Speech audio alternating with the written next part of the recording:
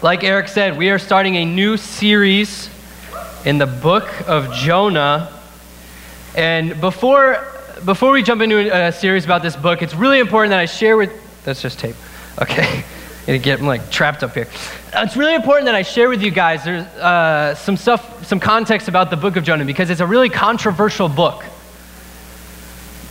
The scholars who study the Bible for a living, they have trouble agreeing with each other about this book because, I don't know if you know this, there's like some weird stuff that happens in the book of Jonah. Jonah, as a prophet, he gets swallowed by a fish and lives inside the fish for 3 days. And then like some other stuff happens where this plant like springs up and then dies in a day. But anyways, people have a hard time, scholars have a hard time believing this. And there's some other factors that are going on. But the controversy comes down to whether or not the things that happened in the book of Jonah are real. Whether or not we can say, yes, this is what happened. Jonah did that, and that was real. That was historical. And some people think not. Some people think that the book of Jonah is like a parable or like a story, kind of like, you can make it like whatever movie you want to go see. It's like a fictional story. And other people think that it's a real story, that it's historical. And these perspectives come down to genre, right? Somebody tell me a genre of literature. Anybody? Romance. Hey, my boy over there got romance. Fiction, nonfiction, mystery, sci-fi. Genres, when we know what genre the book is, guys, listen, when we know what genre the book is before we start reading it, it really influences and informs what we get out of the book. If I were to watch the movie Star Wars thinking that was a historical account of what happened a long, long time ago in a galaxy far, far away, I'm going to think really differently than somebody else who's like, that's a cool sci-fi movie. And so it comes down to genre. Like I said, some people think that the book of Jonah is like a parable or an allegory. Some people think it's called... or some people think it's a genre called prophetic narrative. And you can kind of usually pick out prophetic narratives because they usually always start with the word of the Lord came to blank. Okay, and blank is the name of the prophet. And so we're gonna jump in, and we will see what we find. And I will leave it up to you guys to decide whether or not you think. Actually, I want to say one more thing about this. Take a drink of water. I don't know why, but what I see with these controversies is usually it's because people have a problem believing in miracles. People say, I can't believe the book of Jonah because that just sounds crazy. I can't wrap my head around the fact that Jonah got swallowed by a fish and the fish spit him back up 3 days later. And if that's hanging, if you're hung up on that, if you're like, I don't know if this is really making sense. I got a little list here of some other miracles that happen in the New Testament. I'm going to rapid fire through them, but you be thinking about this thing. God does crazy stuff, you guys. God does crazy stuff. And just because he does something crazy doesn't mean we can't say, I'm going to choose not to believe that. Okay, so in Genesis, God creates the universe. Bless you. In Exodus, an entire nation of people walks through an ocean on dry land. In Numbers, water explodes out of a rock in the desert.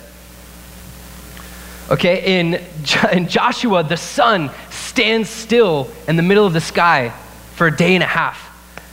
In 1 Kings, a son of a widow is raised from the dead. In 2 Kings, iron, like the metal, floats in water, and food is multiplied. In Daniel, 3 brave men survive being thrown into a blazing furnace. So I believe in a God that does miracles. And I believe that the book of Jonah has something to say to each one of us today. So with all that being said, let's jump in. Dear God, thank you so much for this time. God, I pray that I do a good job of letting these students know your truth. God, I pray that you strip away anything that is from me. I pray that you strip away my insecurities or my pride. God, that these students are just left with exactly what you want for them. It's in Jesus' name I pray. Amen. So it starts off, just like I said, prophetic narrative. The word of the Lord came to Jonah, son of Amittai. Go to the great city of Nineveh and preach against it, because its wickedness has come up before me. Now, this happened a long time ago, and so this city of Nineveh, this city is pretty intense. I tried to think about how I wanted to describe it to you guys, and I just came up with a video. Have you guys ever heard of this TV show Adventure Time? Anybody? Okay, so this is from Adventure Time. We're going to watch this clip, and just think in your head, this is what Nineveh is like. I love that show.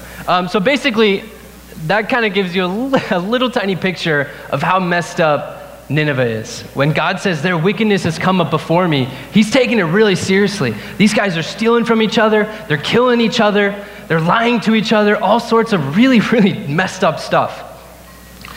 And so, you got to imagine, Jonah is like, first of all, like, where did that voice come from? And also, Nineveh? Seriously? And Jonah's faced with a decision. He's got this tension. He can either obey God and go to this crazy, messed up city, or he can not do that. And he decides, in verse 3, we find out really quick. But Jonah ran away from the Lord. He headed for Tarshish.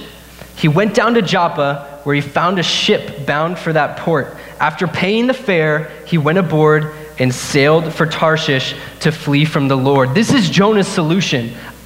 I don't have to do this if I run away. Now, Nineveh and Tarshish, these things don't really make a lot of sense until you guys see where they are. Can you guys put the map up really quick? These cities are really, really, really, okay, you're gonna have to trust me. They're really far away from each other. Okay, so you guys got an idea of where Israel is in your head. It's kind of on the side of the Mediterranean Ocean. Nineveh is like 550 miles inland. And Tarshish is like 2,000 miles across the sea, like in Spain. Okay, so Jonah's like, I figured it out. If I get on a boat and get as far away from Nineveh as I possibly can, God's just going to have to find somebody else to do it. Sorry. And it doesn't work out very well for Jonah. Just for context, this is important. The trip to Nineveh from where Jonah was, you can travel about 25 miles per day in that day and age. 25 miles. So if you do the math, that's at least 22 days for Jonah if he'd left right then to get to Nineveh. And not only that, but like 90% of that journey is through Assyrian territory. Assyrians were like sworn enemies of the Israelites. Did not like the Israelites very much. And so Jonah's not just running because he doesn't want to deal with the Ninevites. He's running because he's like, if I go, I got to go 500 miles through enemy territory just to get to the city gates. They're going to kill me before I get in there, even if I even make it there. And so he's not just running because he doesn't like Nineveh. He's running because he's afraid for his life. Okay? So it goes on. Verse 4. Then the Lord sent a great wind on the sea, and such a violent storm arose that the ship threatened to break up. All the sailors were afraid, and each cried out to his own God, and they threw the cargo into the sea to lighten the ship. But Jonah had gone below deck, where he lay down and fell into a deep sleep. Now, I'm going to pause right here for a second. That's a little timeout. Some of you might be asking, how in the world could Jonah sleep during a storm like this? And actually, this is kind of a bad translation. So just based on the fact, so you got to imagine this. Storm is so bad that sailors are scared. Sailors don't really get scared that easy. The storm is so bad that the sailors are afraid. And Jonah, most likely, has never been on a boat before this moment. Okay, so he's not used to this whole ocean sailing thing. The better translation of this is he passed out. Okay, Jonah was so freaked out, he passed out. He lost consciousness because of this storm was so intense. And verse 6, the captain went to him and said, "How can you sleep?" So he gets him up. He says, "How can you sleep? Get up and call on your God. Maybe he will take notice of us and we will not perish." So then the sailors said to each other, "Come, let us cast lots to find out who is responsible for this calamity." They cast lots and the lot fell on Jonah. Just so you guys know what casting lots is, this is kind of like shaking a magic 8-ball. This is the ancient Hebrew version of like divination, right? So they're like invoking spirits. They're kind of using, trying to use magic to figure out who's responsible for this. And this is like, I don't know about you guys, but this is the reason I don't mess around with like Ouija boards or like spell casting or anything, because it worked, you guys. It worked. The lot fell on Jonah, and the sailors are like, "Dude, what are you doing? You're going to get us all killed." So verse 8, they start asking him a ton of questions. They said to him, "Tell us, who is responsible for making all this trouble for us? What do you do? Where do you come from? What is your country? What people are you from?" And Jonah answers them, "I am a Hebrew, and I worship the Lord, the God of heaven, who made the sea and the land." This terrified them, and they asked, "What have you done?" And this is perfect. They knew he was running away from the Lord because he had already told them. So I don't know about you guys, but if I was the captain of a ship and some dude looks like he's not from around here shows up and says, "Hey, here's some money. Can I get on with you guys and go to Tarshish?" And they're like, "Why do you want to go to Tarshish?" He's like, "Oh, I'm just running away from God." Yeah. Well, I wouldn't let him on. I'd be like, "No, sorry, dude. Find another ship." But for some reason, these sailors were like, "Money's money. Come on aboard," which is stupid. So the story goes on. The sea was getting rougher and rougher. So they asked him, "What should we do to you to make the sea calm down for us?" Jonah says, "Pick me up, throw me into the sea." He replied, "And it will become calm. I know that it is my fault that this great storm has come upon you." Instead, the men did their best to row back to land, but they could not, for the sea grew even wilder than before. Then they cried out to the Lord, "O Lord, please do not let us die for taking this man's life. Do not hold us accountable for killing an innocent man. For you, O Lord, have done as you pleased." I'm going to pause right there for a second. The sailors, they throw Jonah overboard, but do you guys notice that they try like plan A first? Try to row back to land? At first I was like, "Oh wow, like what great guys. They're so nice." But what the sailors say afterwards shows me that they're not really nice guys. They're just trying to save their own skins. Because they're like, "God, please don't hold us accountable. We're about to throw this guy overboard. And I know you're pretty powerful, so please don't mess us up." And also I want to say, it says, "Do not hold us accountable for killing an innocent man."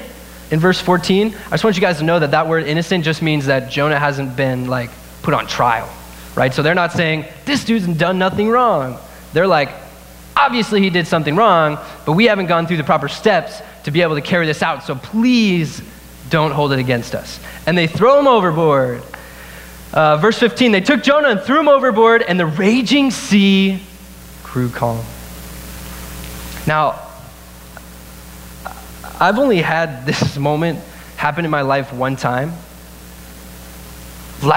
Sometimes storms happen.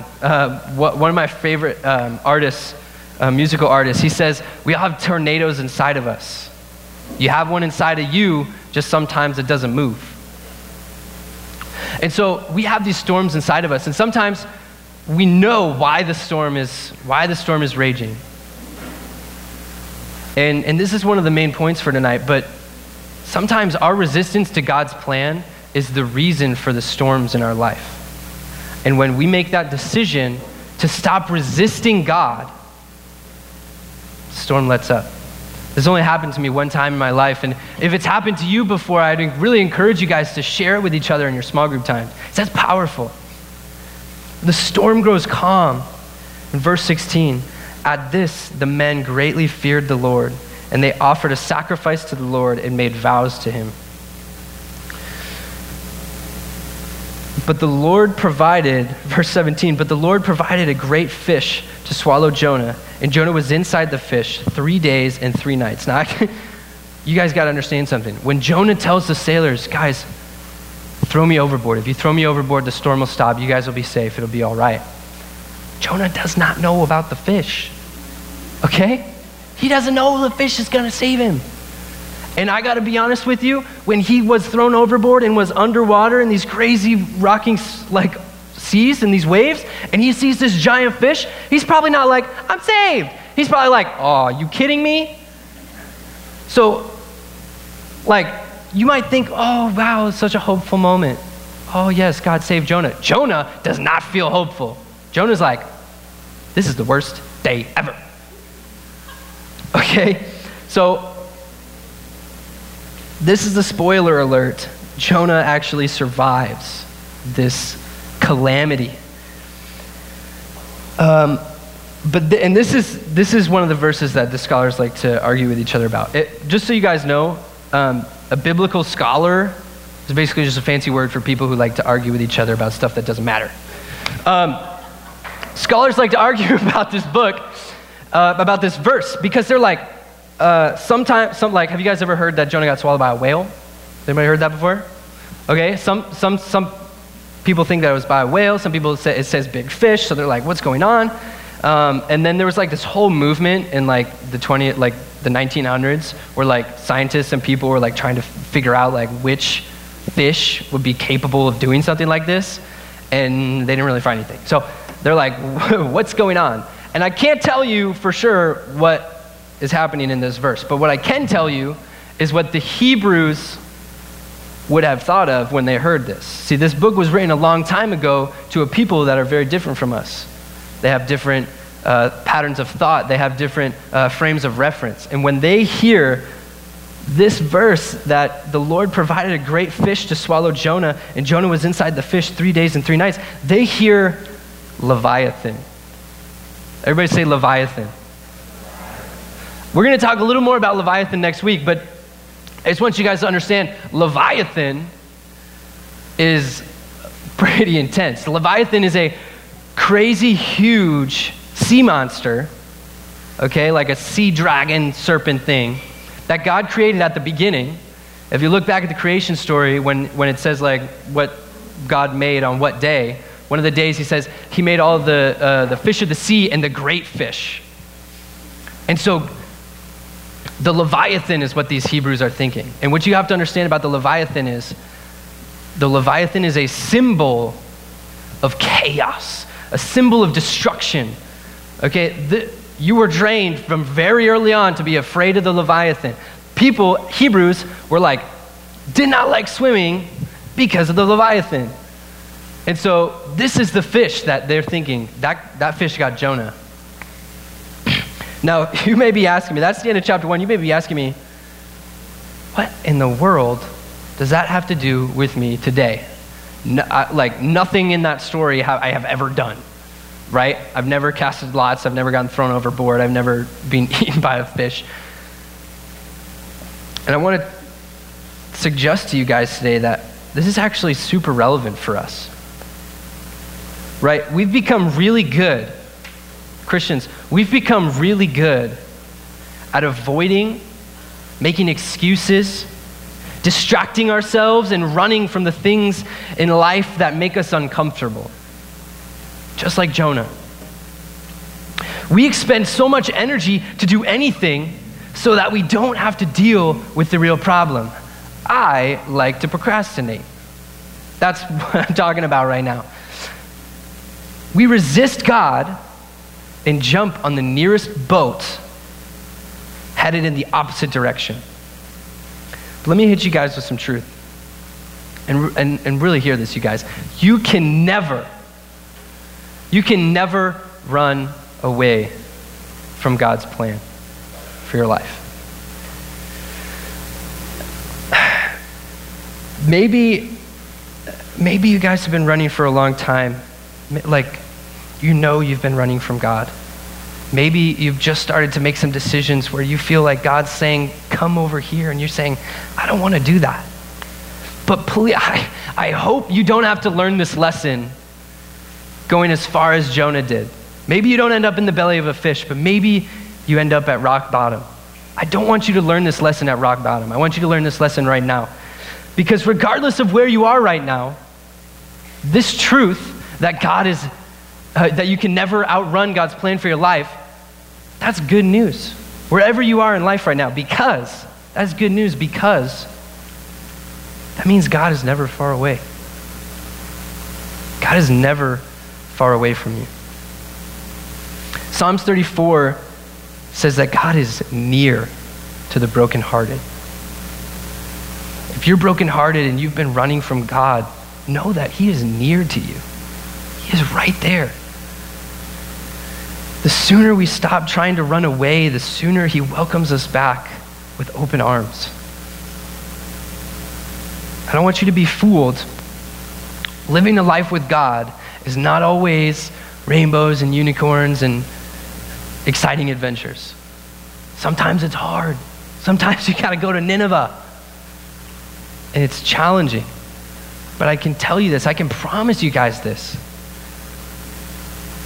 God's plan is always the best plan possible. And you can be sure of that. Let's pray. Dear God, I'm thankful for the story of Jonah. I'm thankful for the lessons that it teaches us about how close you are to us and how impossible it is for us to actually run far enough to get away from you. I pray for these students. I pray for anybody here who's been running away, who's been spending some time saying no to you and yes to themselves. God, I pray that they would cut their losses, turn around, and see you right there behind them, with your arms open, saying, give me a hug. I love you. God, I pray that your love would surround these students, that they could stop running. God, I know there's some tired hearts, tired souls in here. I'm thankful for your love, and I'm thankful for your plan, because it takes the pressure off of us. All we have to do is take one faithful step at a time. And so I pray for these students. I pray that they can take that next step of faith, whatever it is. Maybe it's easy, maybe it's hard, maybe it's scary, but that they can have the courage in you to take that step. We love you, Jesus. We pray this all in your Son's name. Amen.